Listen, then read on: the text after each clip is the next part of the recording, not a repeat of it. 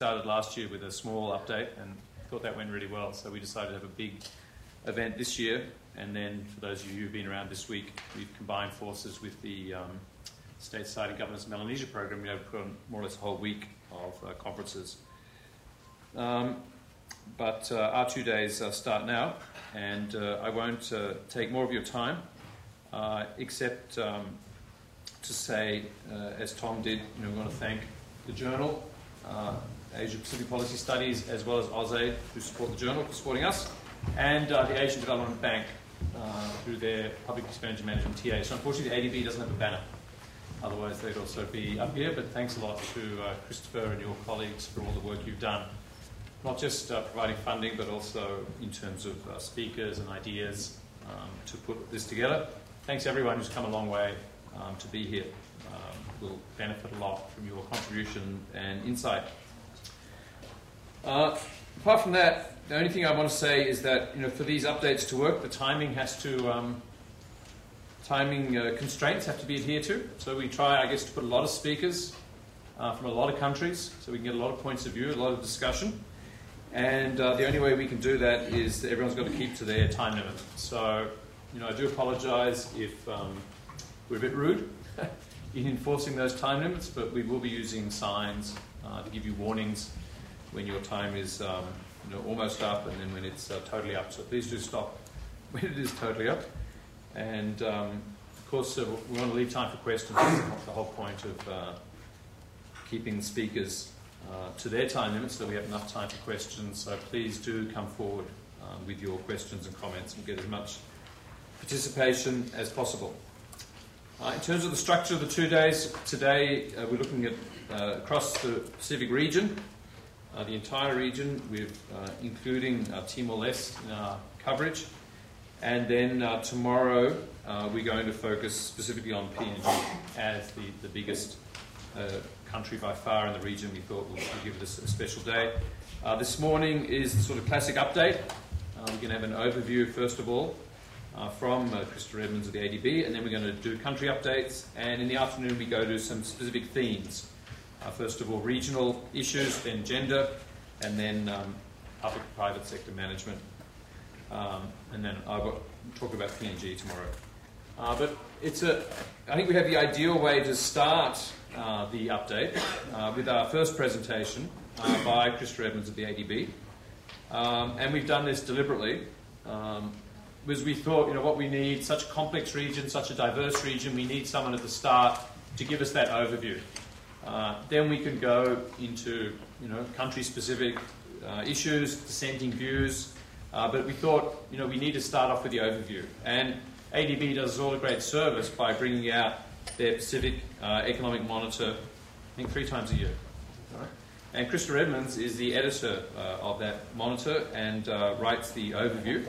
And so we're delighted that he can not only be with us here today, but give us, hot off the press, an overview of the July 2013 Pacific Economic Monitor take on the Pacific. So, Christopher, we're delighted to have you here, and I think your time allocation is 20 minutes, and then we'll have some questions and answers. Thank you.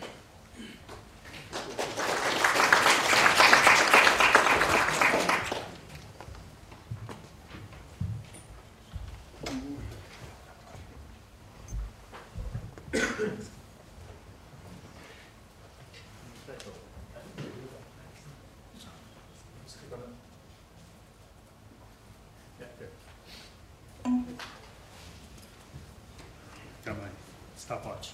So, good morning, everyone, and thanks very much for giving me this opportunity to officially launch the latest issue of the Pacific Economic Monitor here today.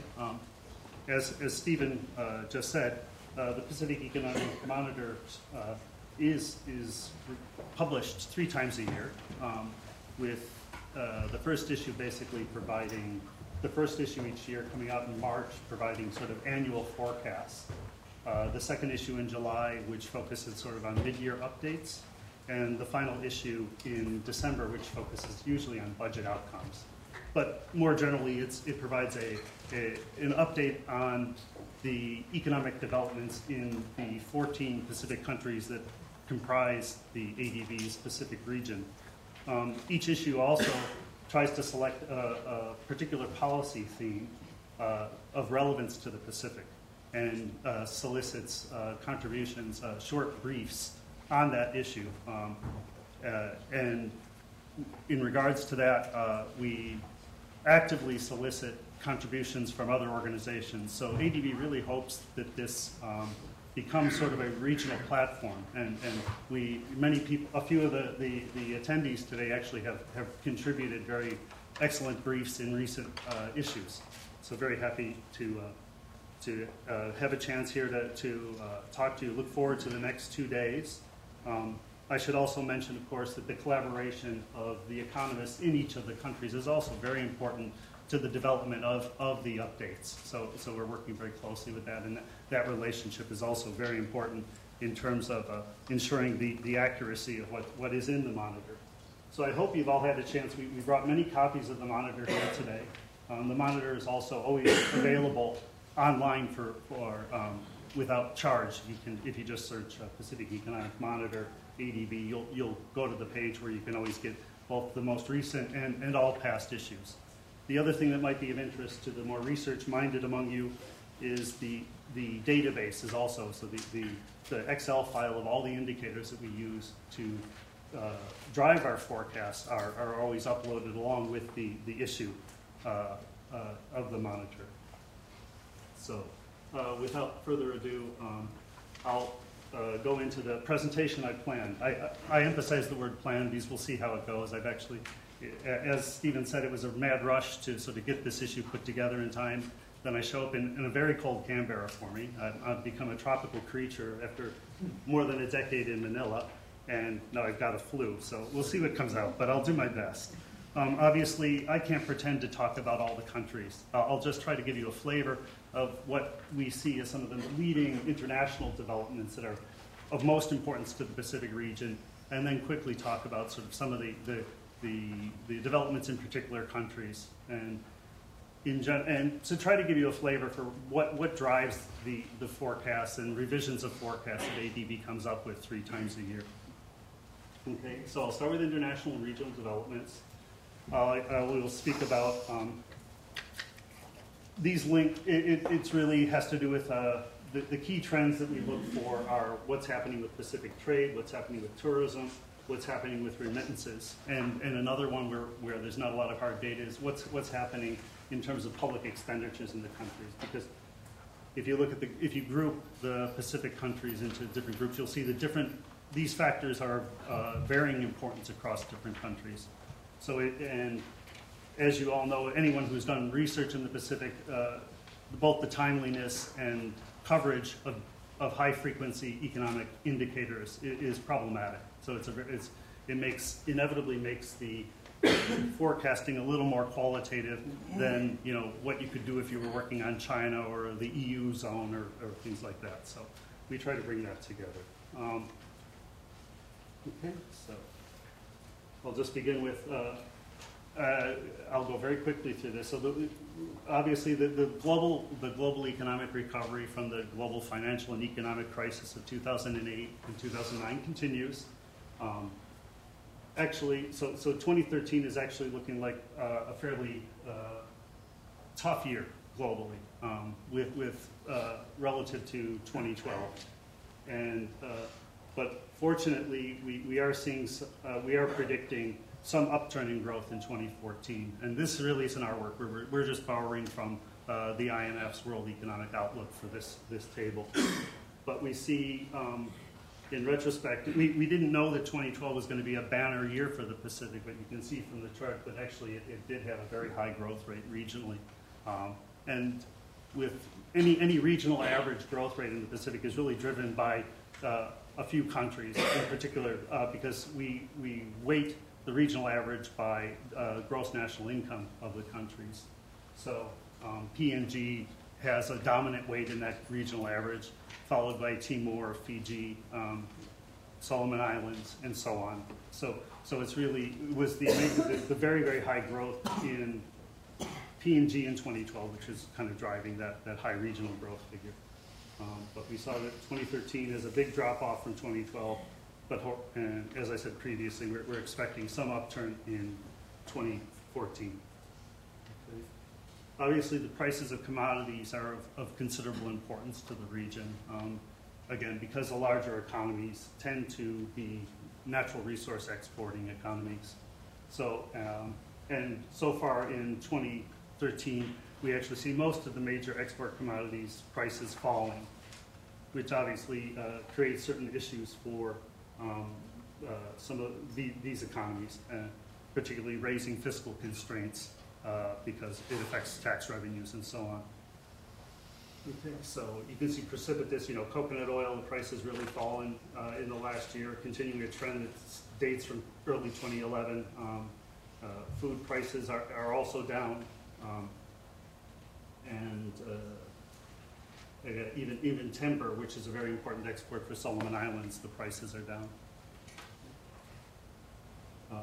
The other one is tourism markets. Obviously, a few of the economies are essentially tourism-focused economies. So we're always tracking what's happening with tourism departures to Pacific destinations. And we see so far 2013, year on year for the first quarter is down from 2012, particularly with the Australian departures, and while New Zealand departures to the Pacific are holding steady. We also track other major countries that have tourists in the Pacific. So in the North Pacific, you'll find Japanese, East Asian, and U.S. tourism is much more important, and we track that as well. But given time constraints, I won't go through all that data. Okay. And we're also tracking what Pacific trade is, again, with focusing on Australia and New Zealand because the data tends to be very good and available quite readily and quickly. And we see, in the case of Australia, again, a fall off in the total value of trade with the Pacific, both on the imports and the export side, with a larger decrease on the export side. So Pacific exports to Australia are so far falling vis-a-vis last year. Okay, and obviously another important linkage is overseas employment and remittances in the Pacific, which is one of the data points that's most difficult to find high-frequency data. But in general, remittances have really suffered in most of the economies since 2009. Tonga, in particular, comes to mind, where we've seen a fall off in remittances to Tonga from Tongans overseas, and that's really dragging growth in the country. And so that's it. And then obviously that relates to the unemployment situation in the destination countries as well. Okay, so now I'm going to turn to sort of growth and inflation trends in the Pacific. So the Pacific Economic Monitor tends to focus on a very short term. It's really looking at 2012, 2013, 2014. I thought, just for interest, it would be interesting to go back to 2009. So any of the historical figures, even 2012, those are actuals, not the forecast, whereas 2013 and 2014 are the forecasts. And for purposes of exposition, I'm dividing the countries into four groups. So starting with the larger resource exporting economies. So you'll see P&G growth is forecast to be significantly down in 2013. And fortunately, we'll have experts who can really delve into that in greater detail. And but it's nearly half the rate of 2012 growth, which is driven by basically the wrapping up of work on the LNG pipeline. Meanwhile, the actual LNG exports aren't expected to start until next year. So the economy has a somewhat difficult transition period to go through. The government is wisely attempting to use fiscal stimulus to sort of bridge that gap and reduce the transitional challenges of a significant downturn in growth, which is promising. But as in many Pacific countries, the government's ability to execute ambitious plans can be a challenge. And more worryingly, perhaps, is that because of the commodity price falls and the lower growth, we actually think that government revenues may be challenged. So that might actually raise challenges in terms of sustaining the fiscal stimulus that the PNG government is planning. Solomon Islands, just very quickly, is also facing a very significant downturn over the past few years.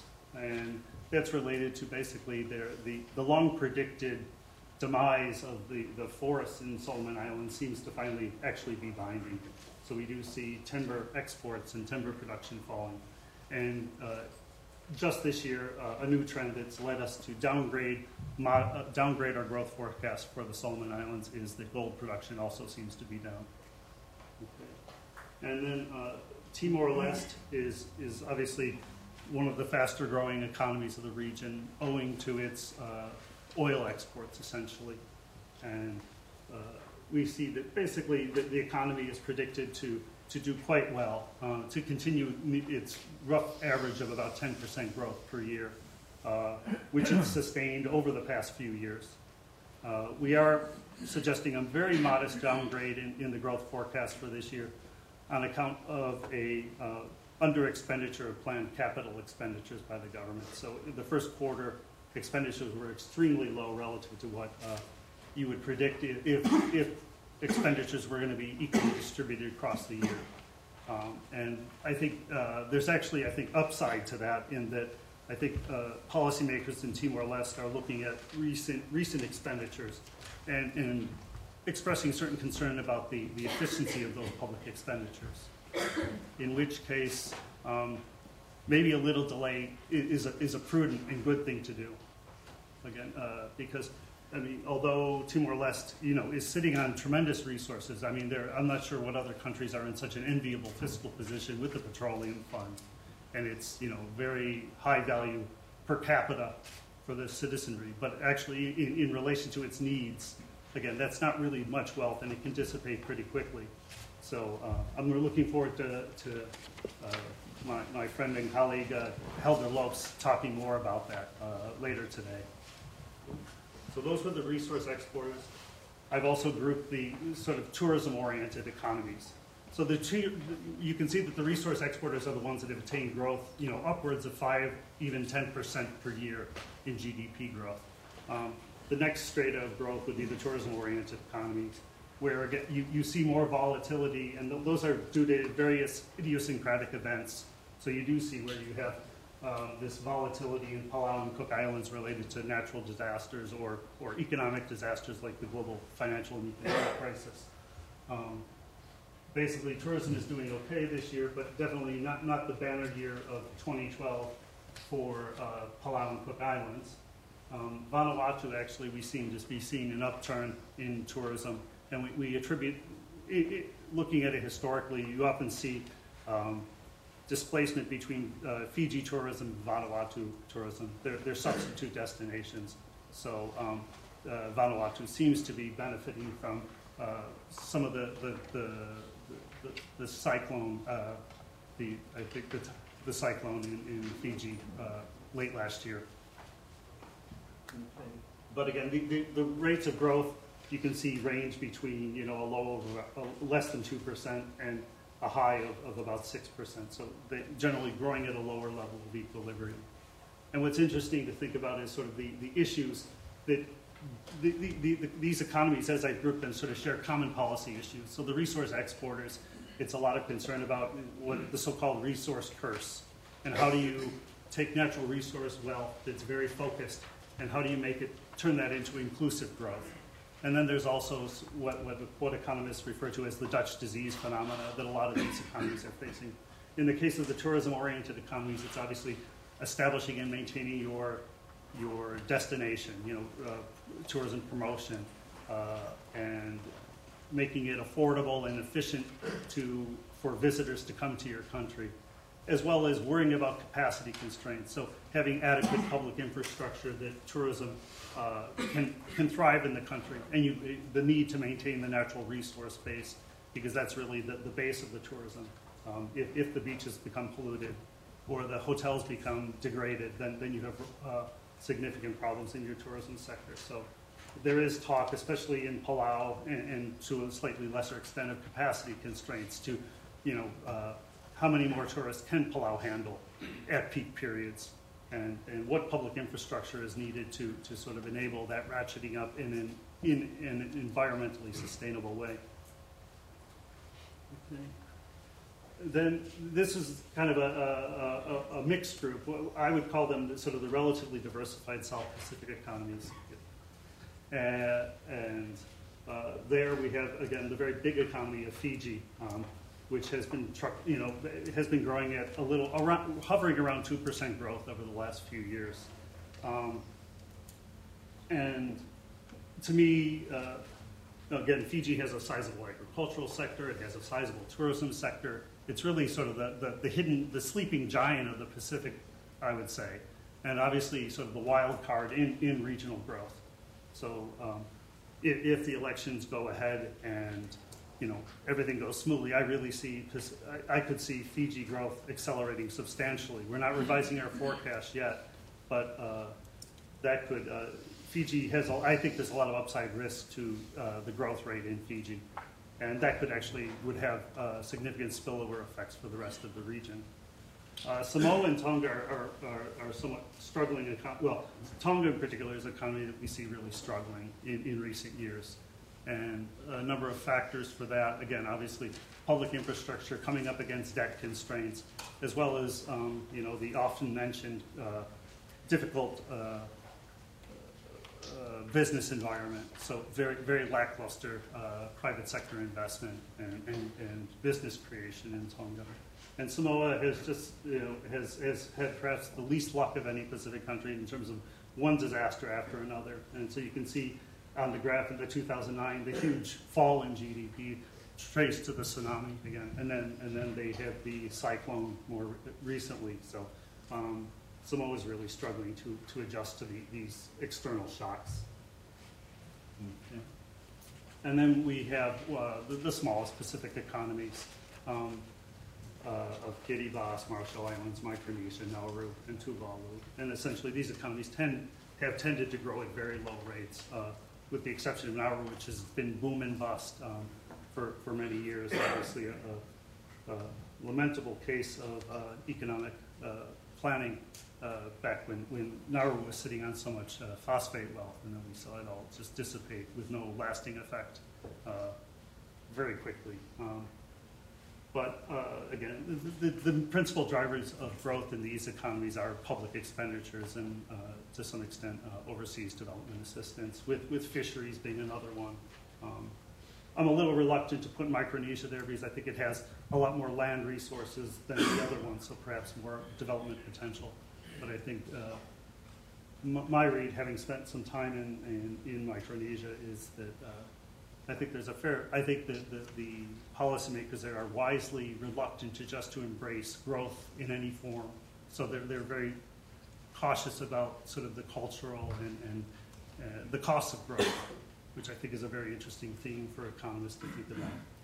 Because I think if Micronesia, given its placement, if it wanted to, I think it could probably grow a lot faster, but I think wisely they're sort of taking an approach of, well, we don't want to be another Hawaii, even though that's probably a ways off, but the opportunity is there.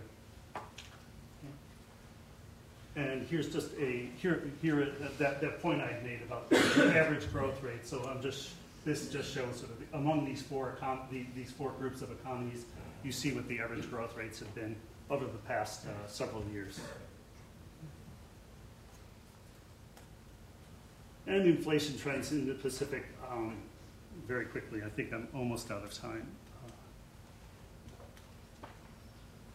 I've got about 1 minute. So we see that inflation is most acute in the resource exporting economies. Timor-Leste has particular inflation problems where there seem to be an inflation expectation spiral in the country and persisting supply chain bottlenecks that are really making it hard to control price inflation. I mean, it's a little dispiriting to see that inflation is actually, continues to rise in Timor because of its use of the U.S. dollar. You'd actually expect, and the dollar's appreciation, that should be deflationary, but it's not happening. So again, the policymakers in Timor are very aware of the problem and are working to address the supply chain bottlenecks. And then PNG, with the slowdown in growth, we're seeing a reduction inflation, but there has been some criticism of public expenditure, again, fueling inflation, both in Timor and in PNG. Solomon Islands, again, inflation slowing now, again, now that growth is slowing. And then we have other economies there. So I just wanted to touch briefly on the policy theme for this issue of the Pacific Economic Monitor, prospects and progress in regional and Pacific regional economic cooperation and integration. So we have four excellent papers. I encourage you very much to take a look at them. And also, an effort was made to at least to address sort of what's happening in terms of regional economic integration and cooperation in each of the countries in the write-up. So that's also, I think, of interest. So I don't want to start a bad precedent by going over time, so I'll stop right here. Thank you.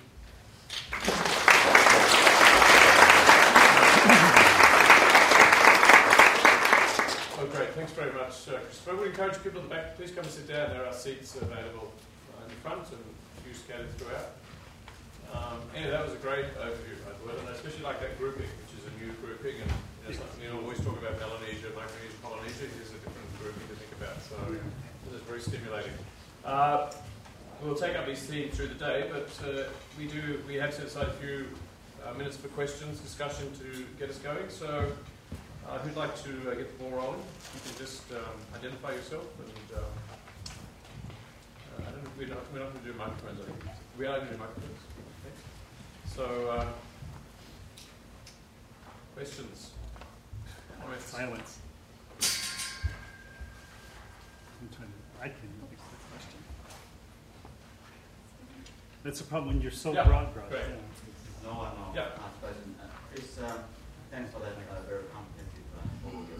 On Fiji, you said there's a lot of outside risks. Can you elaborate a little bit why I think that the country has the potential to grow faster? Part being a more diversified economy. What else do you think is in favor?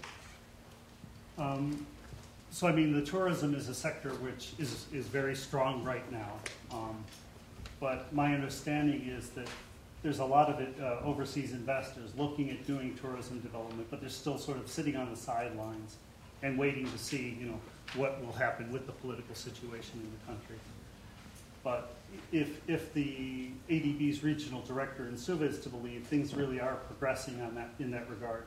And there seem to be, there are clearer signs that the elections will go ahead in one form or another. And that, so I think, following the idea that there are, whenever there's economies that have been somewhat isolated or shut out, and then there's a thaw, there tends to be somewhat of a boost of growth as investors rush back into the economy. So it's sort of like what happened to Vietnam, what happened to Cambodia, and other economies. So I think that's driving it. And then if you look at the other individual sectors, again, the government is planning a very ambitious infrastructure development plan. Obviously, again, there seems to be somewhat of a backlog of need in that regard, and that could obviously stimulate growth. Agriculture tends to be a more problematic area for the country, but again, perhaps with increased international cooperation following what will hopefully be a successful election, you could see some change. I think the natural endowments in that regard are quite strong. It's just working through some very intractable policy issues that are really creating the problem in terms of the agricultural sector growth. So, I mean, there's a few sectors where you see a lot of upside potential, but it's all really driven by the political developments and rapprochement of the international community with the country. What would you take? I mean, you're more of a Fiji expert than I am, I'm sure. We'll keep going. Yeah, Meg. I was interested with the resource sector, particularly mining in the Pacific, how you're seeing that. Because it was seen as one of the great hopes, particularly in Melanesia, and yet now we're seeing prices going down, investor interest going down, production going down, and a lot more challenges in getting these things going. So how are you seeing that and projecting 2, 3, 5 years forward? Yeah, I mean, obviously it's still by far the strongest growth engine in the Pacific region. So again, those are the economies that are really booming.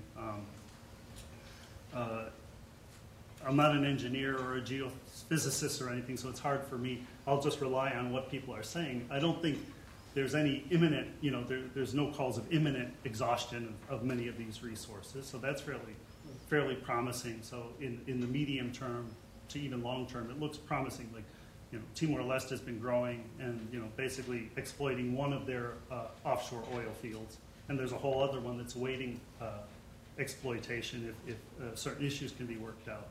So obviously there's always some conflict between, inevitably there's conflict between the international corporations that try to exploit these resources and national concern about, are they getting their just share, and are we charging enough for our natural resources, and that's a challenge. But I guess viewing the figures, I see that as still a very promising area. Even though if prices are down, it's still a generator of wealth that is unrivaled within the region. I hope I answered your question.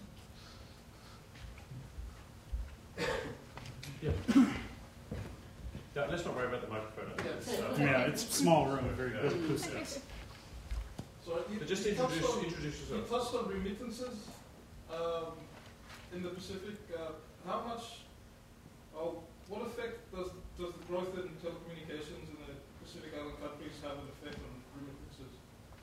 I don't think we have the data to say, but again, definitely the theory and the expectations are that it has a lot of upside potential.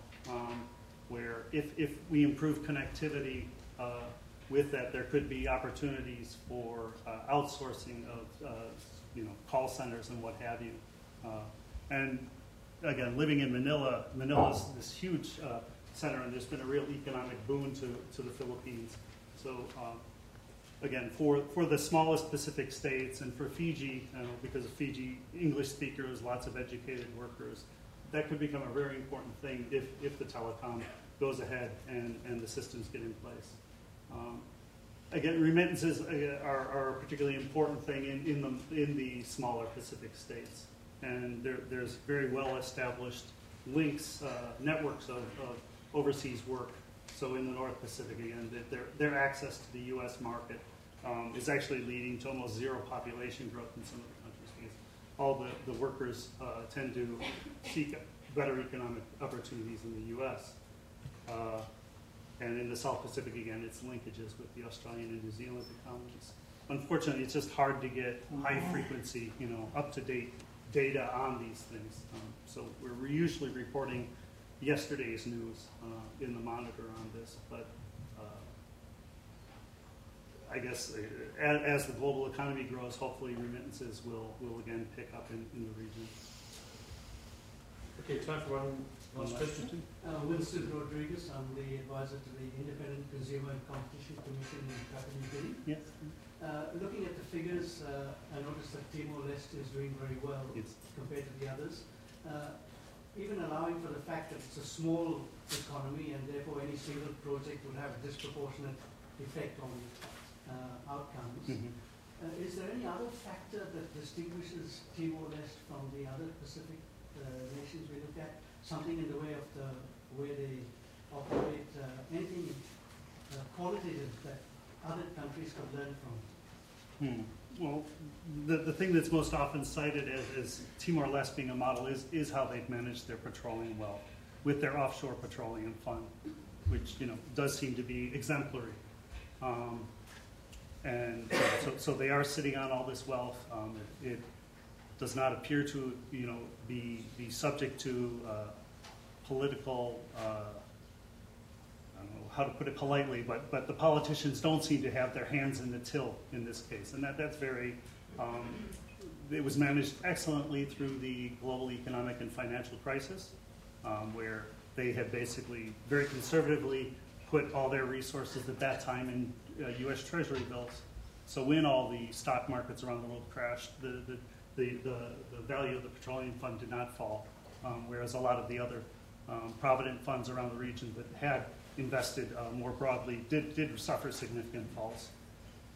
Obviously, it's a very young country with a very ambitious leadership, and they seem very committed to trying to achieve inclusive growth, but just understanding how difficult it is to diffuse growth that is essentially coming out of a few offshore oil rigs, and how do you diffuse that to the people? is a key challenge to the region, but they definitely have come up with the help of development partners, with what seems to be a very coherent and logical strategic development plan. Basically understanding that the basic development of basic infrastructure in the economy is sort of a backbone to inclusiveness. So if you can improve the rural people's access to markets in the cities, that's a very good thing. So I guess that's it. Again, and obviously having gone through, achieved the political stability where they've had peaceful transitions of power, they've handled the withdrawal of the UN mission there successfully with very minimal effects. So it is a model for the economy for the other region, for the other countries in the region. Thank you. All right, thank you, Christopher. I know there are others who like to ask questions, and I'll give you first go at the next session, and which Christopher will also take part in.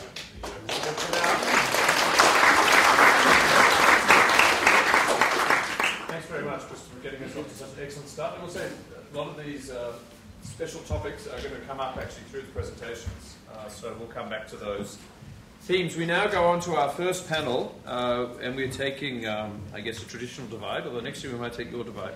But this year we've got putting Melanesia and Timor-Leste in our first session, and then the second session is small island states. So we're starting with a very big panel. We've got 5 people speaking, and I know some of you have PowerPoint presentations. How many have PowerPoint? They all have PowerPoint. So I think I'll just invite you to stay in your seats and just to come up as you speak, so that those who aren't presenting can also see the PowerPoints. And then at the end, you can all come up and we'll have the Q&A. So I'll just do very brief introductions as we go. We're starting with my good friend and colleague Satish Chan. Satish, I'm sure you all know, but he is now Professor of Finance at the University of New South Wales, and he's going to kick off our first panel session with the topic of growth and inequality in Melanesia.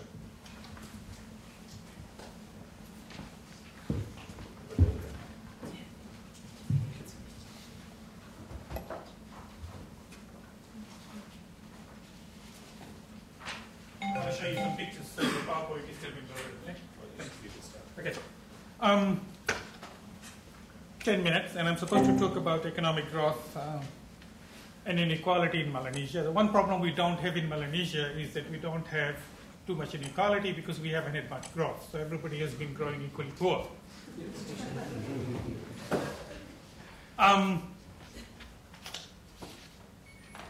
Next one. Yep, let's keep going. Yeah, okay, sure. Okay.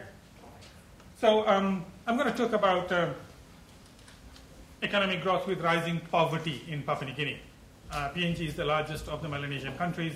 It's about 4.5 times the size in terms of population compared to the rest of Melanesia, so it's huge. And in PNG, you have had unprecedented economic growth over the past decade. Chris referred to this. But we have had rising poverty. You would be familiar with the saying, rising tides lift all boats, the saying attributed to JFK. In the case of Papua New Guinea, it seems as though the rising tide of economic growth has actually sunk quite a few boats, particularly those boats which were around the poverty line. The leaky, creaky boats on the poverty line got sunk as a result of rising economic growth. And I'll try and show you why that has happened. So that in itself is an anomaly. Okay, so briefly, Chris, thanks for giving the figures on rapid growth in GDP. I don't have to go over that. The past decade has seen unprecedented economic growth in Papua New Guinea. The issues with data, but broadly the trends are there and they tell you a fairly strong story. But with it, we have had rising poverty. So there's a puzzle between 1 and 2, rising economic growth with rising poverty. One way to resolve this puzzle is to deny that poverty exists. And some people have done that. But the only reason why you do poverty analysis, the only reason why I do poverty analysis, is so as to target assistance to the poor. So if you begin by saying there is no poverty, then there isn't a problem. We have failed on step 1. Then you can't do much after that. There isn't poverty, so what are you talking about? I'll show you that there is poverty, and I'll try and use more precise numbers than those that have been used to date. They're new numbers. I'm not saying that my numbers are a substitute to what John Gibson at the World Bank and others have produced. What I'm saying is that this is a substitute. And then I'll tell you where I'm taking this in terms of targeting assistance to the poor. So PNG, I'm sure all of you know where it is. I often get told that there's some other countries who are closer to Australia than Papua New Guinea. I'm told the distance between two communities, the closest communities between Australia and Papua New Guinea is 4 kilometers. You could virtually swim the distance. This is Chris's story. We're looking at PNG economy over the past decade in terms of aggregate GDP and per capita GDP. Population growth in Papua New Guinea is pretty high. It's about 2.7% per year. So aggregate GDP has to grow by 2.7% at least to keep per capita GDP constant. So you have to stand still in terms of per capita GDP for aggregate GDP to grow by 2.7% per annum. So if per capita GDP is to increase, then aggregate GDP has to increase by more than 2.7%, basic arithmetic.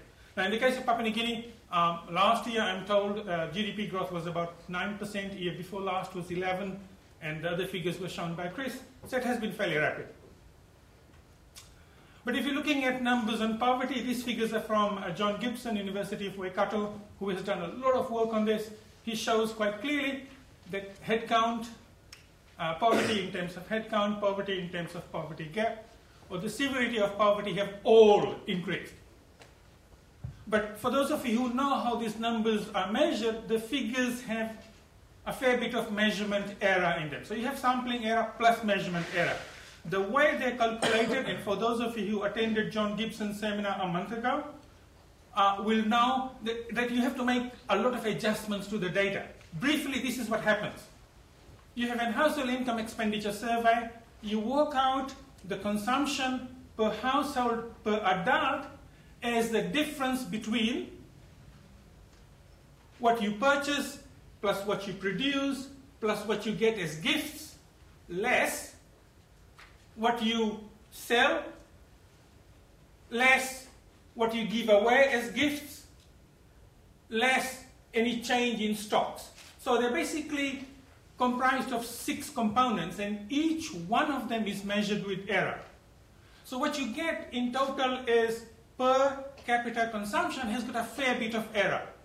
So when you're trying to measure poverty in terms of per capita consumption, you're looking at a basket of goods, and the poverty line is constructed as a basket that is sufficient to buy you 2,200 calories per adult equivalent per day. And then you count how many people don't reach their line.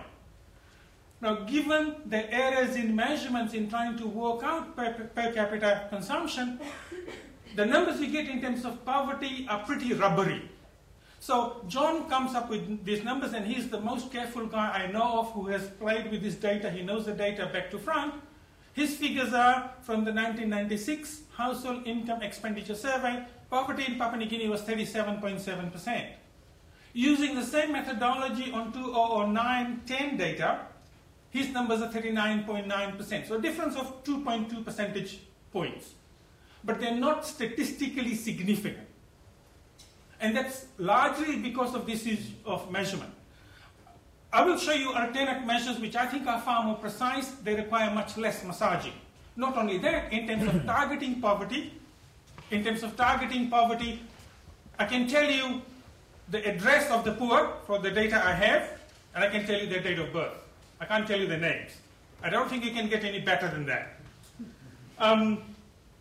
What I'm going to use is anthropometrics. So the anthro data actually measures the height, the weight, the age, and the sex of a child, 5 years and less.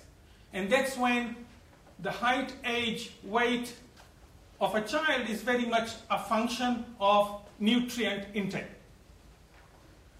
And I'm going to compare this against benchmarks created by the World Health Organization for a healthy population. It's a cross-section. It's about 10,000 children who are followed. This is as good a benchmark as you're going to get. The data requires a fair bit of cleaning. We can talk about the cleaning later on. But here's my data. I compare the 1996 HIES has got 565 children between the ages of 0 and 5. The 0910 HIES has got 2,500 children. So, and they look basically normal. There's a bit of cleaning to be done, but they look as good as you would expect. This is looking at, oh, by the way, the other one was looking at height for age, Z scores, statisticians, so you're looking at how many standard deviations away from the mean you are. This is looking at BMI, body mass index, Z scores in terms of age, normalized for age. Remember I was saying I can tell you where these guys are? They are the households that have been surveyed, and the red dots are those whose BMI, height for age, falls below 2 standard deviations. WHO and the health and nutrition literature define children who are 2 standard deviations or less in terms of height for age as being stunted. So that's the definition the literature uses. That's not my definition. This is a widely used definition, and there's agreement by WHO and UNICEF on this definition. So the red dot shows you where the poverty, where children are who are stunted.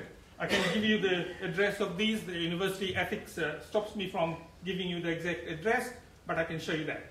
Just in terms of numbers, I don't think we have time to go over numbers, but if you're looking at Highlands, so this is divided into 4 regions. Highlands has got, from a total population of 486 children that I have in my data, 277 are stunted. So 57% of the Highland children in my data are stunted. The Highlands itself accounts for about 25% of stunted children in Papua New Guinea as a whole. So if you go down the list, Highlands looks pretty bad. Islands don't look that bad. Momase has got 45% of its population of children being stunted, and Momase accounts for 33% of that total. Look at the difference between urban and rural Momase. And finally, southern, which includes NCD.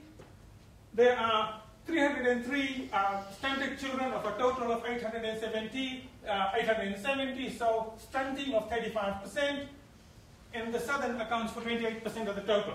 So for PNG as a whole, my poverty numbers are saying that 43% of the children are stunted. I can give you the regional breakdown. The standard errors on these are very, very small because I'm not doing much to the data other than cleaning it and counting.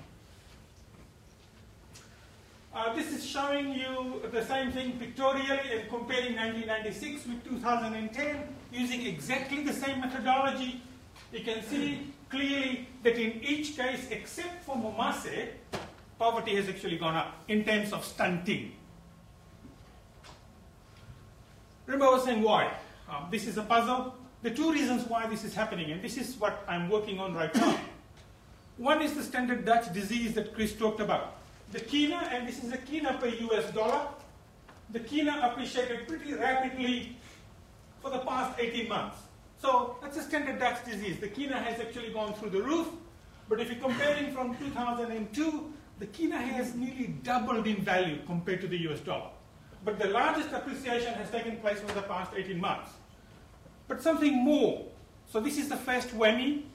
The second one is commodity prices. So if you're looking at tree crops, and 40% of PNG households, according to the 09-10 data, depend on export tree crops, palm oil, coconut oil, cocoa beans, and coffee. And look at the last 18 months. Commodity prices have sort of gone through the floor. So those 2 things combined have hurt, particularly the rural poor, heavily. But if you're looking at NCD, the other real exchange rate, the price of non-traded goods vis-a-vis traded goods, and non-traded being housing largely, has also gone through the roof. So that has hurt a lot of the poor in NCD, within the southern region. So those 2 combined have hurt, and this explains why we have had economic growth, but with it we have had such a rapid rise in poverty. Steve, I don't know how much 1 minute, so I'm just there. So the first one is, my first conclusion is yes. Have rising tides lifted all boats? The answer is clearly no. But in the land of unexpected, you expect the unexpected. So that's the first one. The second one, I would suggest that we can use anthropometrics quite cleverly to work out poverty. And then I don't think you would have the sort of debates you have in PNG right now. The numbers are pretty precise, the definitions are pretty clear, and most importantly, we can target these guys. If we have our aid posts, our health centers, who can get in children, weigh them, that's not very hard, measure them, that's not very hard, plug these numbers into a table, which I can provide, and say, look, you are stunted, we can provide assistance. So I think it can be done pretty easily. I don't think it's rocket science. Why has poverty and GDP risen together? I think I've given you some lessons, but this is a much bigger paper.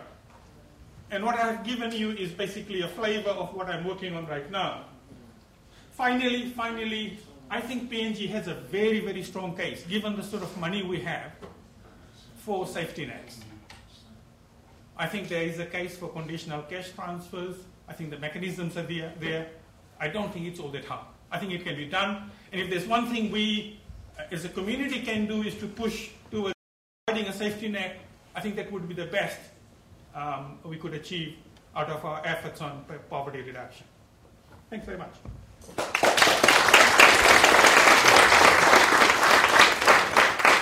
Excellent. Thank you very much, Satish. That was really interesting and new research. We'll go straight on. Next speaker is Tony Hughes. Again, Tony needs no introduction. He's had various senior roles in the Solomon Islands, including as formerly Central Bank Governor and in the region. Well-known commentator and analyst. Tony, over to you on the Solomon.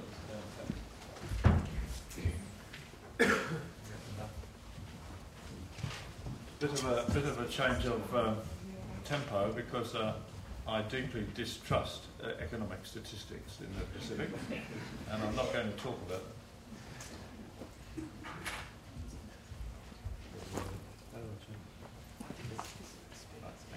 I'm going to talk instead about the domestic determinants, or some of them, of economic performance.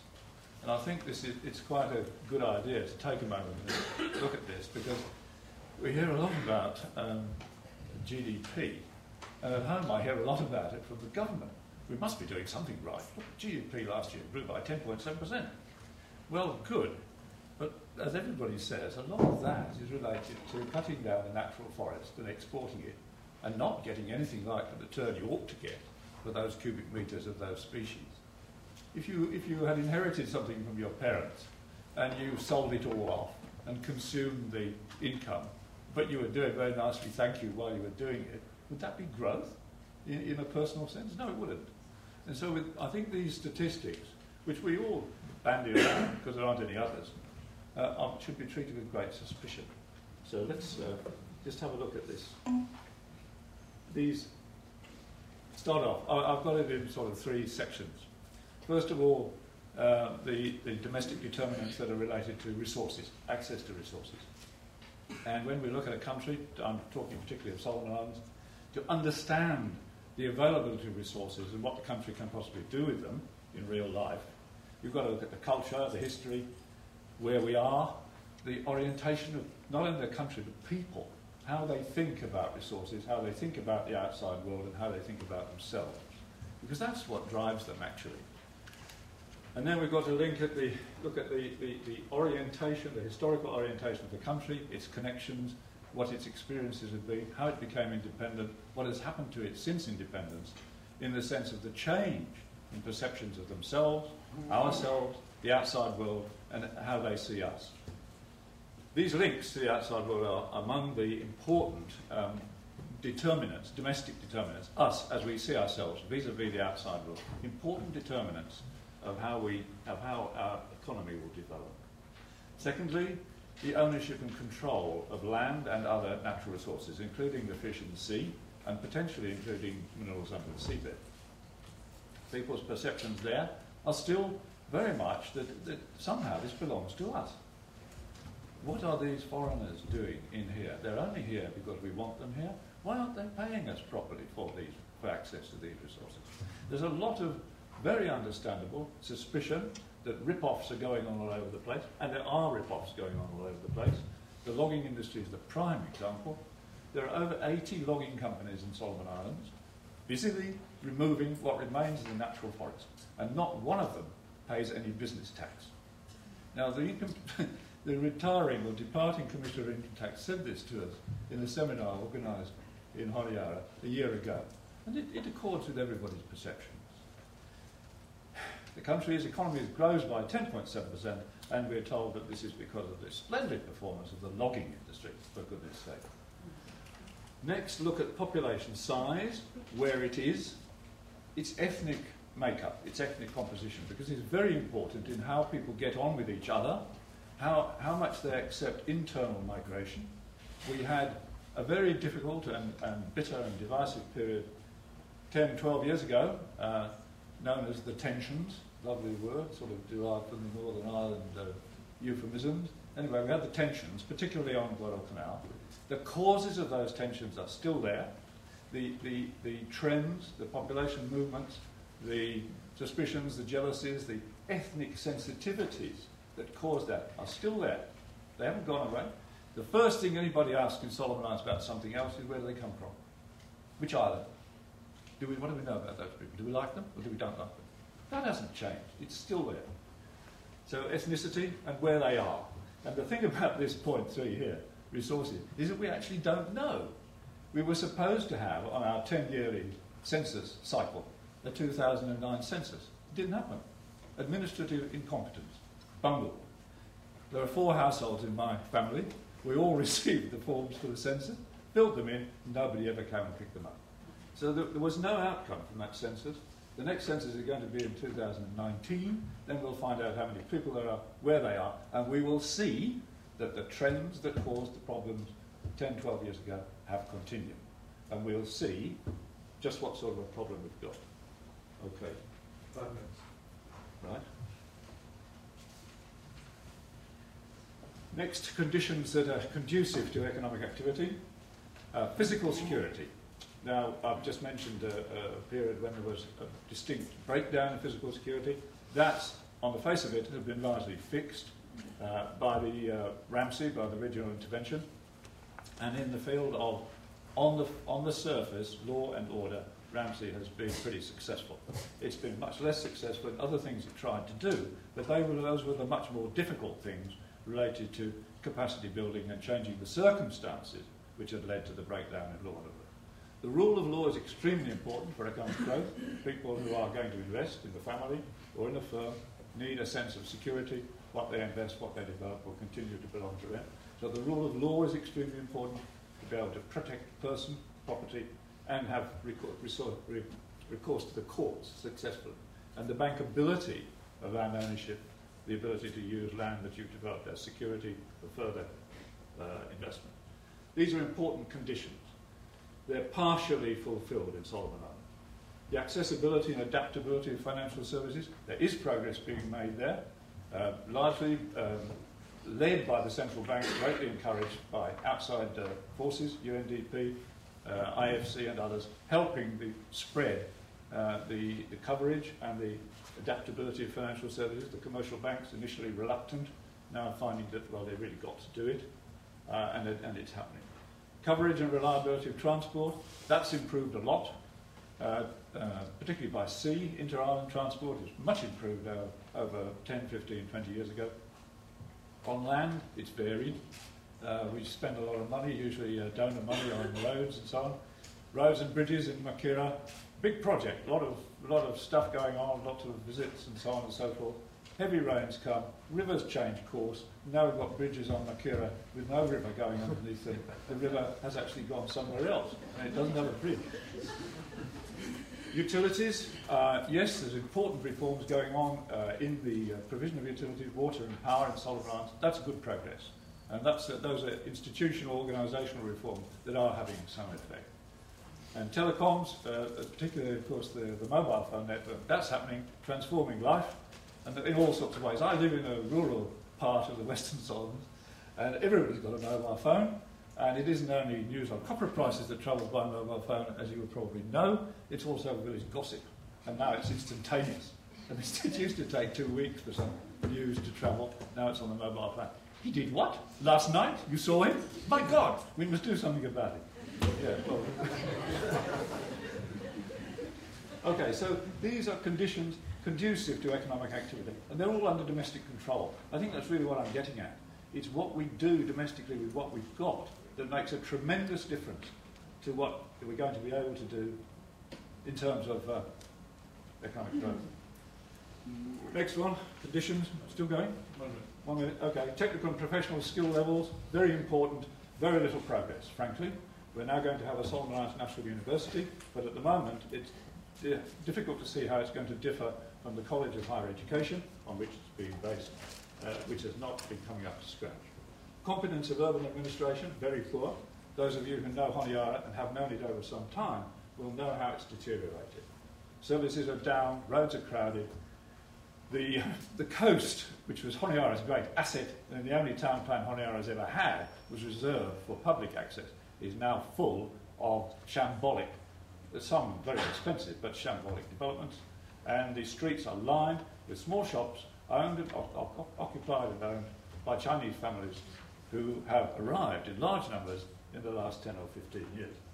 Passports on sale at the Immigration Department. Scale, scope, resilience of the private sector, that's good. People who are in the private sector, Solomon Islands, in the private sector, running businesses, learning, expanding, against many of these problems they are having to overcome. Okay, last bit, government. The other determinant area, I think, I've labelled it government, but it's a quality of governance and service delivery in those areas where the government is responsible. The structure, openness, accountability of the government, a lot is to be desired. Government has become secretive and incompetent.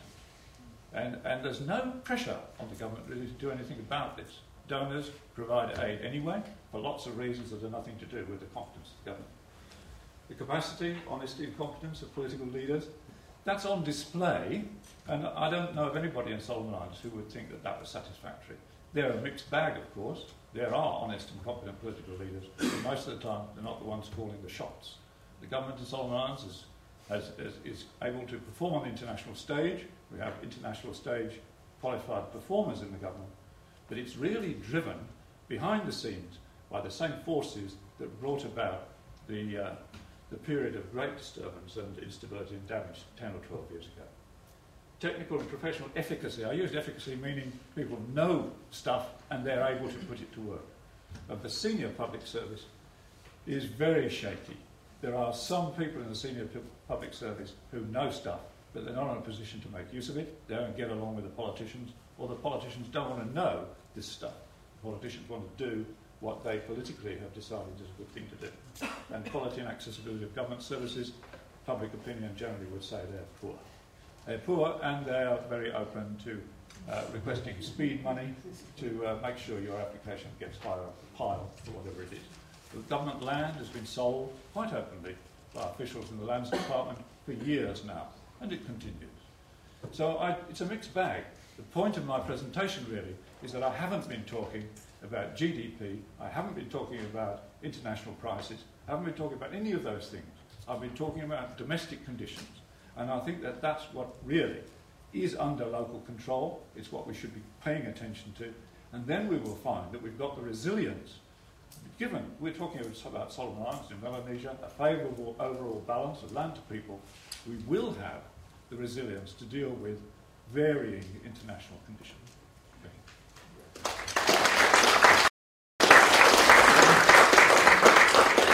Thanks very much, Tony, for that different perspective. Let's go on to Fiji. Biman Prasad, again, needs no introduction. We have a stellar cast. And Biman is currently Dean of Faculty of Business. You're not the Dean. Not the Dean, actually. Formerly the Dean, now Professor of Economics at the Faculty of Business Economics, University of South Pacific in Suva. Okay, thank you, Stephen, and it's good to be here with all of you. It's difficult to talk about the Fijian economy these days, even when you use government data and say exactly what is the story. And if the story is not very good, the government thinks that economists have gone mad, you know. I think the economic story of Fiji in the last 3 decades is pretty disappointing. And it's more disappointing and particularly depressing what has happened in the last 5 or 6 years. The average growth between 2007 and 2011, as you can see, is just 0.16%. And I see Christopher as forecast for 2013 just 1.7%, and perhaps that's a more realistic forecast. The government's forecast for 2013 is actually 2.7%, and I think it's rather too optimistic. But as you will see later on, when I talk about the investment levels. But before that, if you look at the sectoral contribution of GDP, and here I think the story is that the real sector has not done well, particularly the agriculture sector, and the economy has been riding on basically on tourism and remittances. In terms of foreign exchange earners, tourism is now number 1. Second comes remittances. Third is fish. Sugar is down to the 4th. And that, I think, shows the contribution of the real sector to the GDP. The other point I want to make, a much more general point, is somewhat of a reversal of policy in Fiji. In fact, if you look at what the government has tried to do in the last 5 or 6 years, they've actually moved away from a focus on really export-oriented strategy, trade, to more an import substitution strategy. And in fact, a lot of the input subsidies for things like growing potato, when we can import potato quite cheaply at half the price of what you might sell, if you produce it in Fiji from Australia and New Zealand. The other recent example of that kind of reversal of policy and looking at input subsidies is the dairy industry. The import duty on all dairy products was increased from 15% to 32%. And basically, one particular company was given a monopoly. And this company is going to make millions of dollars out of the high prices that consumers will have to pay. This is the government story about the investment. And here, basically, if you look at what the government is saying, that they're predicting a investment rate of about 25% of GDP, which should then bring us back to the growth forecast of 2.7%. In fact, if it is 25% of GDP, then you should be looking at a growth rate of about 4 to 5% in 2013. 7% is coming from statutory government companies, according to the government. They claim that in 2013, the private sector investment will be around 13%, and 5% from government, which probably includes the 1.1 billion for the 3 new aircrafts that we have purchased.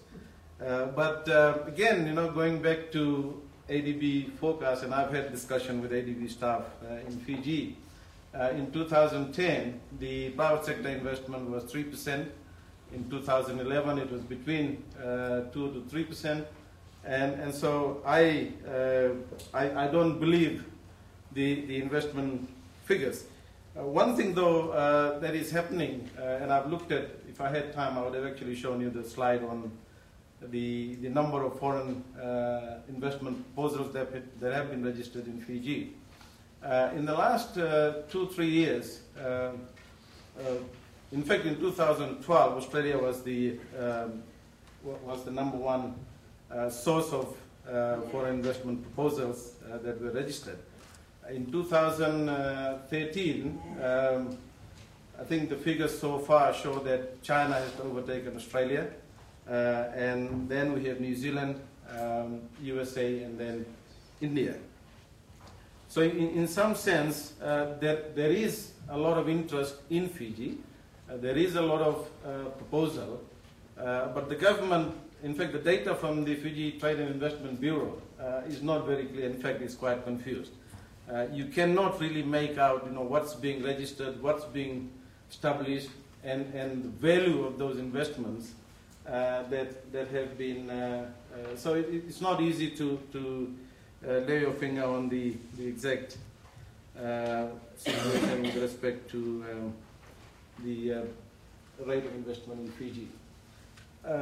We have a paradox in Fiji. In fact, if you look at reduction in poverty globally, in many countries in the last 2 or 3 decades, poverty has been reduced. Fiji is one country, at least in the Pacific, where the poverty rate has increased 5-fold from the 1970s. It was somewhere around 7 to 8% in the 1970s. But the story is even more depressing based on more recent analysis of data which is with the government, and the government has not released some of those analysis on poverty, on employment, and I think that is a real depressing story which I'm going to talk about as well. So really, if you look at the formal sector, employment has not grown in the last 6 years. And in fact, it's gone backwards somewhat. And more young people have been joining the workforce as well. Employment creation mostly has been in the informal sector. And these are really low-paid, low-wage employment with low hours and days of work. Some estimates show that about 20,000 women have left being full-time housewives to try and make ends meet with the house. Some people say it's a good thing that women are entering the labor force. But they're actually forced to work because they cannot do with one income. Underemployment has grown quite significantly, and estimates show that it's about 33% of the labor force. And the 15 to 19 age group is particularly underemployed. And they are somewhat idle 60% of their working time. And hence, we can see increase in the crime rate. But let me just show you this data. This is data from the National Employment Center. This is not my data. This is government data. Between 2010 and 2012, close to about 26,000 people registered with the National Employment Center. And of those, you can see only 1,404 people got full-time employment. And a bulk of these people who have registered are basically between the age of 19 and 34. So the analysis that has been done more independently actually corroborates with what government has collected in terms of this particular data. Other issues. I think nominal incomes have not risen much in the last 6 years, and the estimate is the real incomes of everyone, nearly everyone, has fallen by about 30%. And even more depressing would be to look at that basket of that the poor actually have. And some estimates are that if you look at that basket and look at the income that those households would have, their real income would have declined by close to about 50%. And this is particularly true for many in the rural areas. The incidence of poverty, again, is almost reaching 45%. Some estimates have been put to 50%, compared to 31% in 2008, 2009. Positive areas, remittances and tourism. I think remittances in Fiji is still very, very important. And that is what is keeping the economy afloat together with tourism.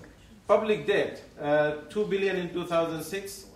Estimates now put it to about 5 billion. If you add the contingent liabilities, and some of them are serious contingent liabilities, not likely to remain contingent, but it could be added to the debt. So it is a serious problem as well. Foreign debt, we always had very low foreign debt in Fiji. In fact, most of our debt was domestic. But that has tripled unnecessarily. and our friend from the IMF once made this very public, that instead of borrowing at 2%, the Fiji government went and borrowed at 9% to pay the bullet bond debt that was there. So I think the story in Fiji is particularly depressing, and Christopher made references to the elections. I think there are several issues going forward that needs to be looked at. I think the domestic conditions that Tony talked about for the Solomon Islands, in Fiji is really about what's happening domestically. The business environment, the World Bank survey of doing business ranking has gone down. Many of the decrees that have been put forward by the government have led to increase in transaction costs. The price controls that have been used quite extensively are all adding to the domestic economic environment, which is not conducive for very good investment. On social indicators, there's a lot of publicity about what government is doing in terms of providing social protection policies. But if you actually look at them, for example, they've got this $30 allowance per month. For people who are over 70 years, it comes to $1 a day. And if you look at what the government is giving in terms of social protection policies and compare what it has taken away from the people in terms of loss of employment, loss of income, it's peanuts. Political participation, I recently called for the fact that it is not too late for the government to constitute a constituent assembly, even to debate their own draft constitution, because I think the future of Fiji, even after the election, depends on how transparent, how accountable the current constitutional process is going to be. Despite the fact that the government trashed the High Commission report, put its own draft, undertook its own consultation, it is still not too late for the Bainimarama government to call a constituent assembly, take the draft constitution through the process, and ensure that there is free and fair elections, because I think that itself could set a very good foundation for future growth. And if that doesn't happen, and even with the elections in 2014, I think we should look at another 5 or 6 or at least 10 years before we can get back and sort out the mess that we've created in the last 5 or 6 years. Thank you.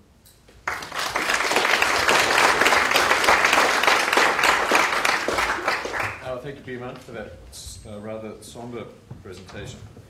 Helder Lopez now. We go to Timor-Leste. Helder has a very distinguished international background, but is currently resident economic political advisor at the Ministry of Finance in Timor.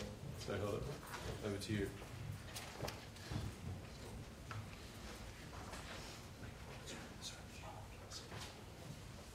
Okay, thanks so much. I'm going to talk about economy of Timor-Leste, and I will touch upon a little bit on the strategic development plan of Timor-Leste and the recent economic development and what are the key challenges and way forward.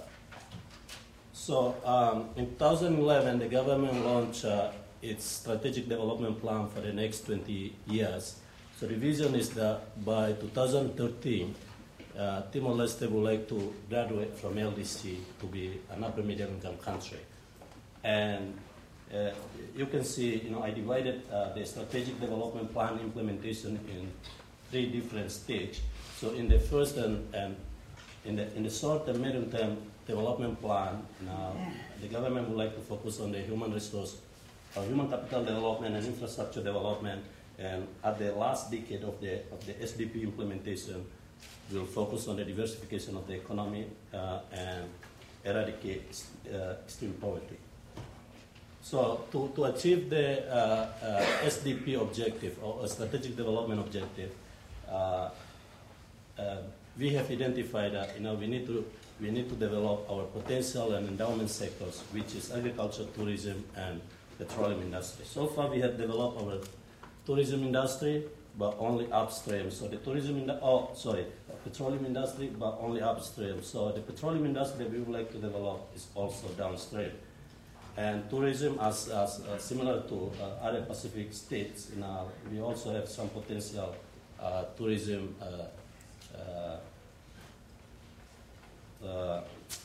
destination area. So we would like to develop tourism as well. And for agriculture, this is a potential sector because most people rely on this sector. But we realize that to diversify the economy by developing these three potential sectors, we can do that without having a proper, appropriate, and adequate infrastructure and human capital. So that is why the focus, as I said in the previous slide, the focus right now is on the human capital and infrastructure development. They are key sectors that we need to develop in order to diversify our economy. And these are some major economic policies that are being taken by the government through its fiscal policy. As mentioned by Christopher, that we use dollars, so we don't really have a monetary policy. So we use our fiscal policy to solve or to solve some of our economic challenges. And the first major economic policy that I would like to share with you is front-loading policy. So in our fiscal framework, most of our revenue is currently coming from oil revenue, and the revenue from the oil goes directly to our sovereign wealth fund, which we call petroleum fund. And every year, the government, by law, the government is only allowed to take 3% of the petroleum wealth for its state budget.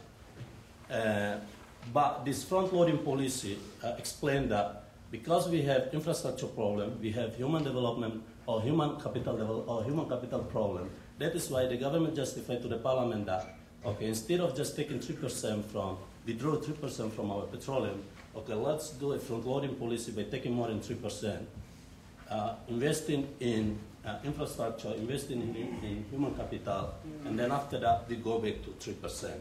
The idea of 3% is if you only take 3%, we call it 3% is estimated sustainable income. If you only 3% from your petroleum fund, then your fund will not be depleted. So you have money to spend now and also in the future. Another major economic policy that we have been taking is transparency in our petroleum fund management and also public financial management. If you read some international reports, our petroleum fund management is highly rated. I think we are the first one in according to EITA. We are the first one in Asia in terms of the petroleum fund management, and also the third in the world. And also through our fiscal policy, we do provide some stimulus for the small and medium enterprise development via what we call Village and District Development Fund. And also there are some other major economic policies there. Okay, this slide shows us, this one shows our projection for our petroleum revenue in the next decade. So with the current oil field that we have, if we only get, by not considering, let's say, Greater Sunrise and other oil field, then our petroleum revenue will down, or will be finished in 2025. So that is why we do have this fiscal rule called ESI, which is we only take 2% so that we have money spent now and in the future. But also in the other side, we saw our domestic revenue also increasing, although it is very small. And that graph shows how much our petroleum fund now, how much we spend for our state budget in 2013. So basically, we have this amount of money in our petroleum fund, but we only spend this one. It is because of we understand that we have poverty, we have unemployment, and etc., but we consider the capacity of our institution to spend money, fiscal sustainability, quality of expenditure, and etc., That's why we try to use our money wisely. And the other graph shows the domestic revenue and the expenditure, and the gap between domestic revenue and the expenditure is financed by petroleum revenue. And because we are heavily relying on the petroleum revenue, based on the World Bank calculation, Timor-Leste is the second most oil dependency country in the world after South Sudan. And these are the front-loading policy that I just explained. Now, is that the red? The pink is the ESI, the 3% of the 3% that we take from the petroleum, and the rest are domestic revenue. And you see, in starting from 2009, you already take. We apply the front-loading policy, so we draw more than 3% from our petroleum revenue to finance our state budget. Another thing that I would like to say here is that our growth so far is mainly, as Christopher already shared with us, that Timor-Leste is now experiencing high growth rate, double digit. But the double-digit growth rate is mainly driven by public sector. This is one of the indicators. The investment in Timor-Leste is mainly driven by the private sector. But I think it probably makes sense because we are in the initial stage of the development, and the government needs to put create facilities to attract private sector investment. And this graph shows Timor-Leste. The red is about government investment in gross fixed capital formation. We compare to other countries, and this one, compared to other countries, the investment from the public sector is very high. And because of the sectors that get high investment, or sectors that get high investment from the public sector, the growth is very, very, the growth rate is increasing. As you say, because we put a lot of money in infrastructure, the growth rate of infrastructure is higher compared to the others. And this one is the contribution of sectors to our GDP. As you can see, agriculture and public administration, they contribute a lot to our GDP. And there are a lot of discussions in our society that having this type of economy may not be sustainable. So we need to think about how can we attract private sector investment so that private sector take lead of the economy instead of public sector. This one? This one, okay. Well, these are the figures of our economic growth, GDP, or GDP growth, GDP per capita that I would like to share with you. In counting our GDP, we try to we try to have GDP non-oil and GDP oil, because of our oil revenue only affect to our economy once we withdraw money from the petroleum fund and put in our state budget. So that is why we try to calculate, differentiate them in order to have figures that really reflect to the economic development in our country. This is the comparison of our GDP with other countries. And these are the inflations. So inflations is high, we know that. And there are external and internal factors. External factor is beyond our capacity. We try to fix it. And one of it is supply bottleneck. So we are planning to have to fix our roads, rehabilitate our roads, and having a new seaport. But doing business from World Bank, shows that Timor-Leste is very, very bad in doing business, and you understand that we try to fix it.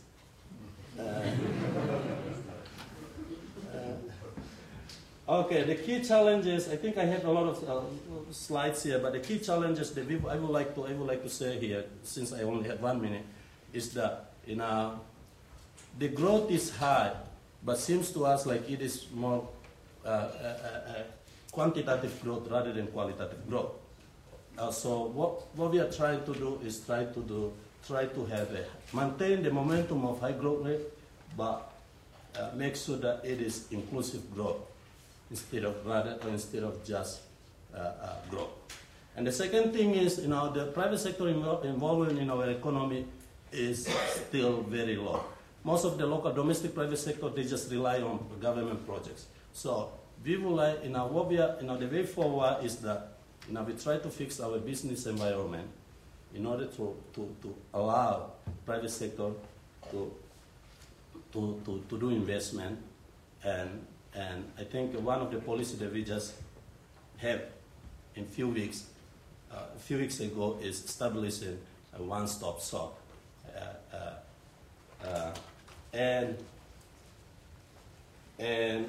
we do also have a social safety net. We have a social assistance program, and we would like to keep this one. And we continue to evaluate this one and try to control it and more on target to pro rather than just providing social assistance programs. And another thing is, we try to curtail inflation and make it bring it down so the private sector, so the cost of the business in Timor-Leste can be down and attract private sector. I think I stop here because of the time.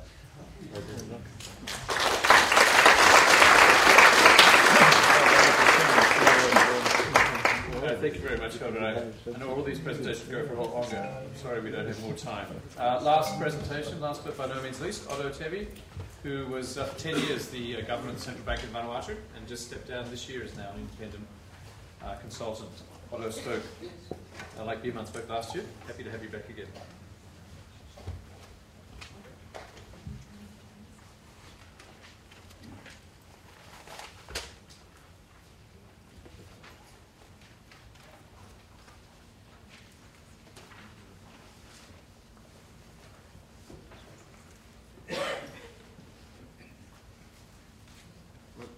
We are running out of time, so what I will do is just basically discuss the story of Vanuatu's economy. As you all know, Vanuatu's economy is it's a very small economy. It's open and vulnerable to natural disasters, and it's dualistic. It's about 75% of the population live in the rural areas. In the 1980s, it was around 80% of the population live in the rural areas, but because of urbanization in the last census, it has now reduced by 75%.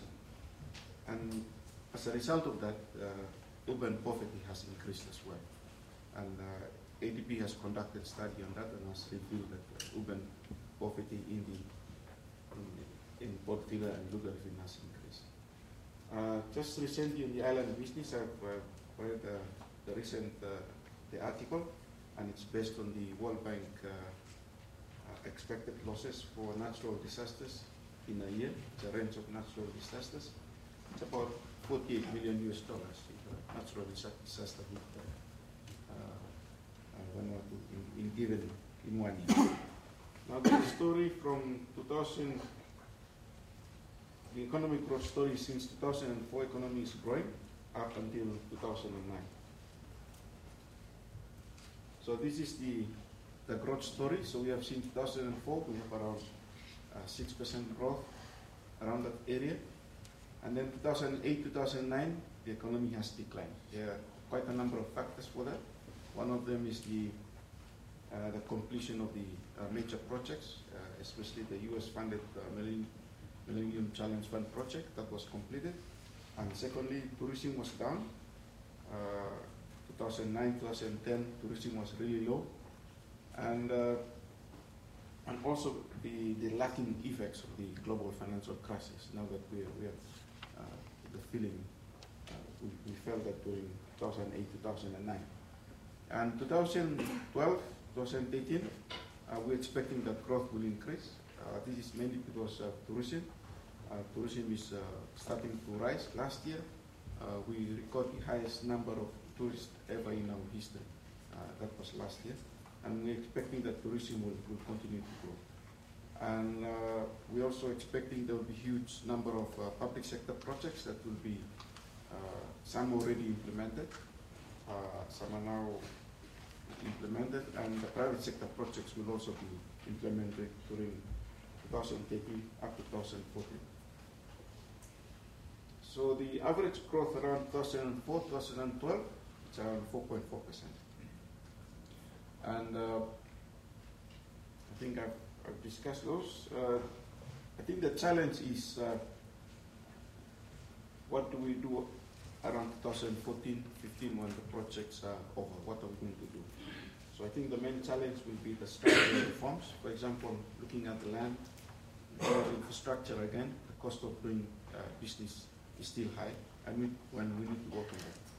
Our ports, the costs are very high, so we need to do reforms on that as well. Now, MSG means Melanesia and Timor-Leste Group. So, Vanuatu's growth in relation to other Melanesian countries. So you see, I mean, ADB has already mentioned that. Solomon and PNG very high due to the natural resource boom. And you see Fiji and Vanuatu just around 2%, around that range. And if it is an inflation story, it's a good story, but this is a good growth story, so we need more.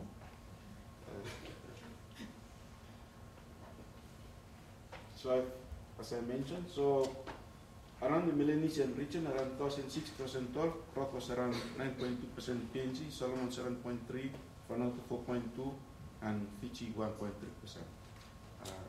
Like I've said, PNG, Solomon dominated mainly by the natural resources. Now, the macroeconomic fundamentals are strong. Reserves over 6 months of import cover. Inflation is low, 6.8%, and it's a good record over time. Fiscal position is fine, but I mean deficits still continue with them, and we need to monitor that very carefully. Public debt to GDP ratio is 20.2%, so it's still at a good level. So domestic is around 7.7%, and external is 13.9%. And soundness indicators are strong. Just for information, the IMF has just released their article formation report, so it's now on the website. So some of these data are taken from the latest publication. So this is the inflation story. So Vanuatu is relatively, the story is so far is so good for the inflation story is good. Now, how does it impact the human beings? We talk about the numbers and so according to the United Nations Human Development Indicators, our HDI value is around 0.26%, and that is an increase from 0.6 to 3%. So we are categorized under the medium human category. So we are around 124 out of 187 countries. There is more work to be done on that. So that's the story about the Human Development Index, life expectancy, expected years of schooling, mid years of schooling. That's for the 2012 numbers. So if you compare the Vanuatu and the other Pacific islands and the East Asia and the Pacific, Vanuatu still has a lot of work to do on this improving human development indicators. Some challenges ahead. We have strong macroeconomic and prudential powers, but we still have challenges. Like I said, we are vulnerable to natural disasters, but we have our own disasters, like we have our political fragmentation, which is a big problem. We always have earthquakes every year. So we have a fluid and fragile government. So governments change all the time. So it's not healthy for development. So that's one of our biggest challenges. I think I put down below is the keys, political reforms, because all these structural reforms, we're only trying to address the symptoms, but I think the main issue is leadership that we need to address. So that has to be addressed from within, and that is a big challenge. We need to diversify tourism. We have a concentration weakness, accountability and governance, state-owned enterprise, civil service. We need to address issues in these areas, weak accountability in these areas, the social and physical infrastructures, I mentioned that, the human resource. And the key is how to improve and sustain economic growth in the future. That will be a major challenge for us. Thank you.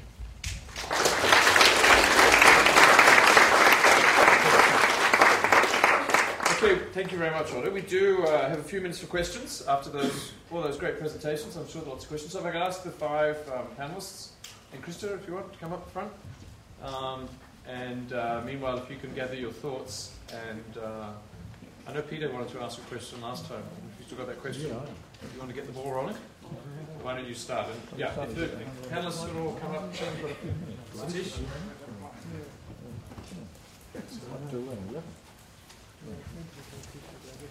Who is missing? Tony? Yeah. Okay. Peter? Thanks. Just quickly to Chris. Yes. Yes, Chris, you can also come up. I'll stay here. You can stay. I think this place will be...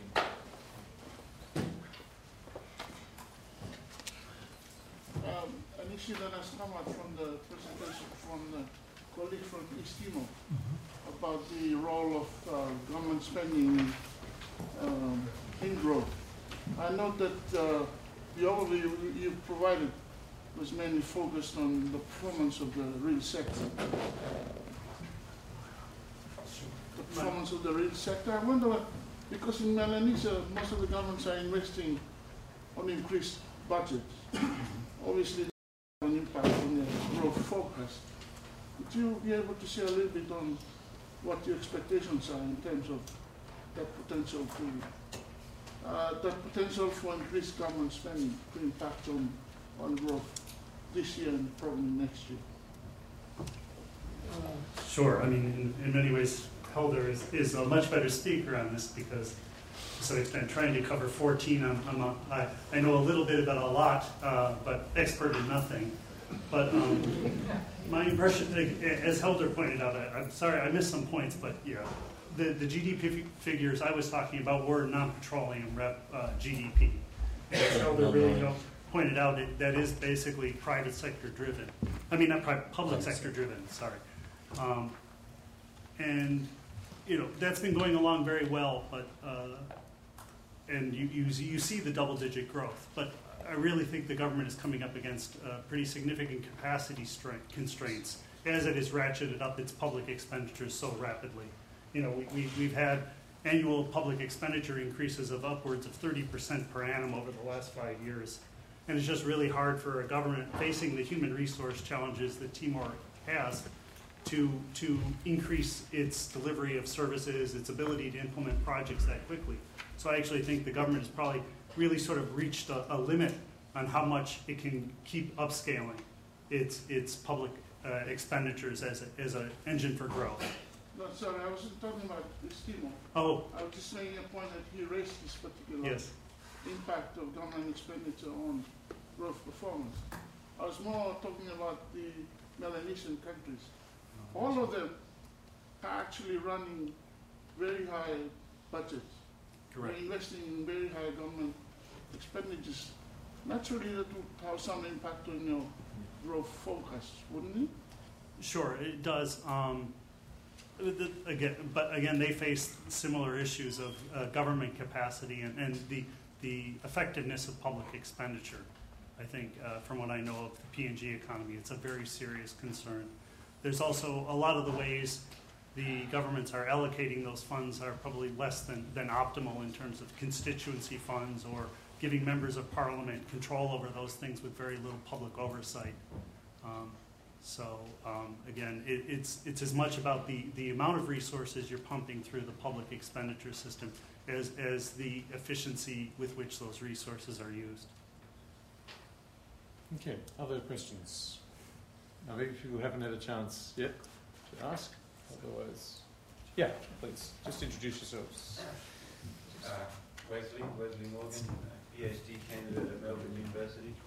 I had a couple of questions, but one was for Christopher again, and it was just at the end of your presentation, you talked about a trade cost indicator for the Pacific Island states, your company, other indicators.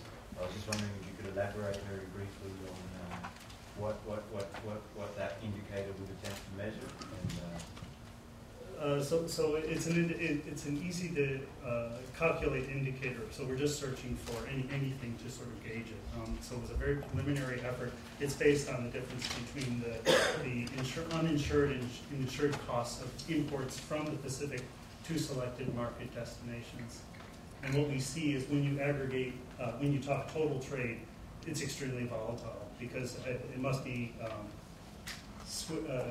variance in the composition of trade is really driving too much change in the indicator. But it seems promising, and we're going to keep working with this. My colleague later in the afternoon will probably have a chance to talk about that a bit more when she talks about some of the research we're planning in the area of sort of trying to play out the economic linkages and how they are evolving across the Pacific economies. But it's a fairly established, I'm trying to remember the citation. The flu doesn't help my mind very much, though. But it's in the paper. So it's just applying that and using it for it. But I would say the results we presented are probably too volatile to be too useful. But again, the idea is you use as many different indicators as you can, and you get different takes on things. And the advantage of this one, again, is the ease of computation and how rapid you can get that indicator. And we'll come back to it in the afternoon. Yeah. My question. No, he's behind you. Sorry. I'm interested in the food security across the region, and I noticed that I think somebody said, I can't remember who it was, inferred really that import substitution in the food area is inefficient. That it can be, food can be produced much more cheaply and imported into some of the countries. And I'm just wondering how you align the food security with productivity gains in regional economies. Yeah, that was good on. Yeah, I think that's a very good question. I wasn't actually referring to the idea that we should not look at food security as an issue, as a challenge for Fiji and indeed for many other Pacific Island countries. What I was saying was that what's happening in Fiji right now is a lot of the strategy for rejuvenating the agriculture sector is based on really import substitution strategy where it involves a lot of input subsidies.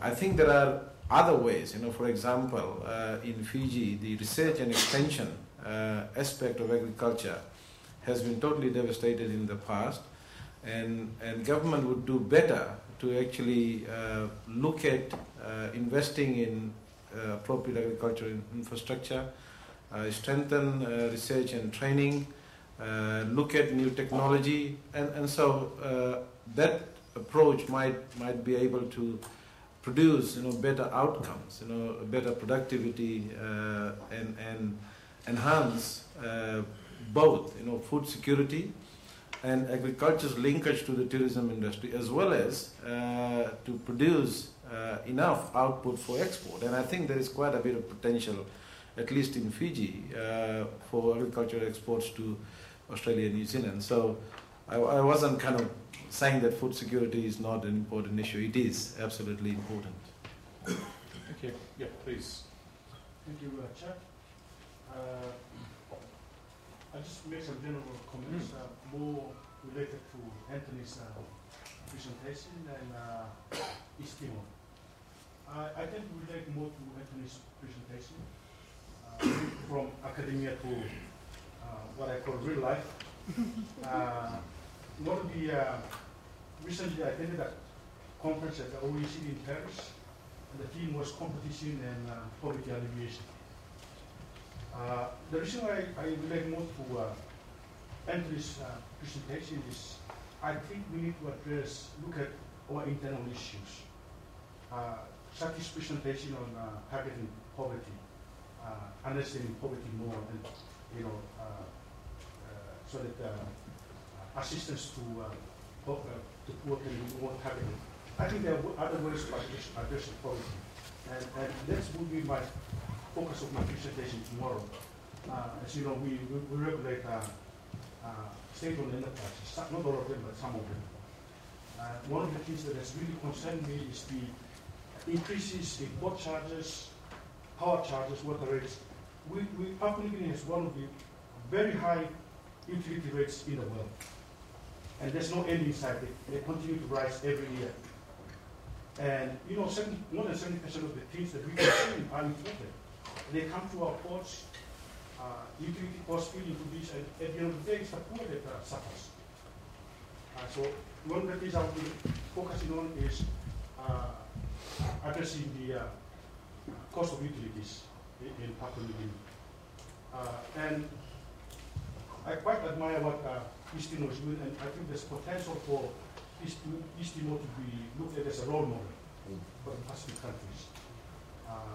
Very good governance structure surrounding their sovereign wealth fund.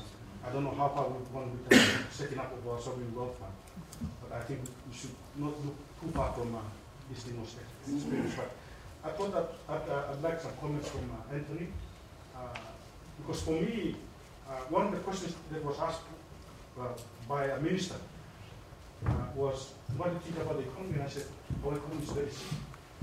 And it took him aback, because we've experienced unprecedented growth. And he asked me, why do you say our economy is sick? Well, I told him, from my perspective, that many sectors of the economy are too concentrated.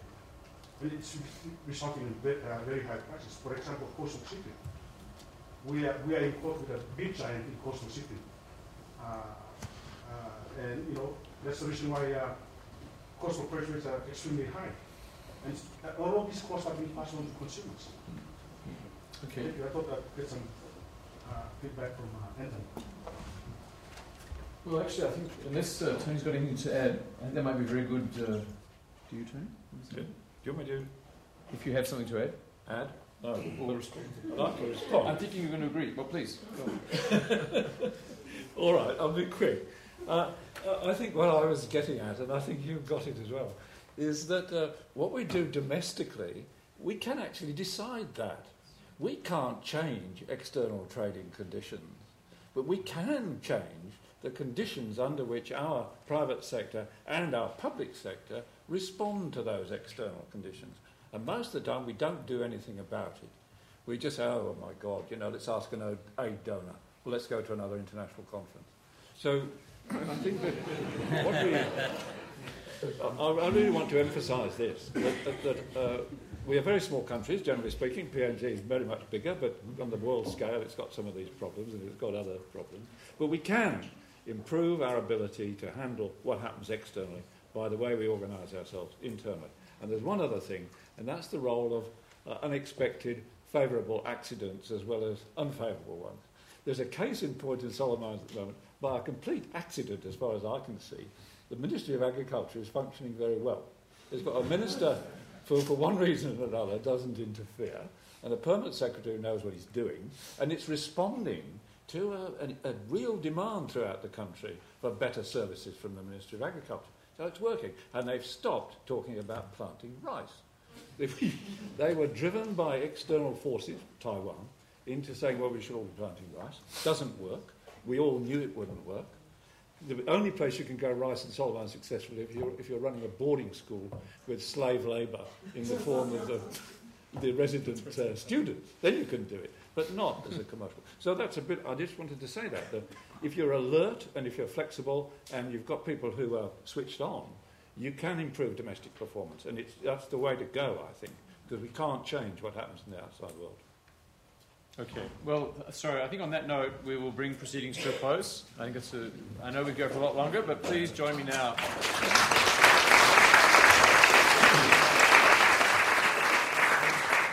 We will have a lot more time for discussion. Let's take a short break and try and come back as close as we can to, within 10 or 15 minutes so we can start again. Oh, really?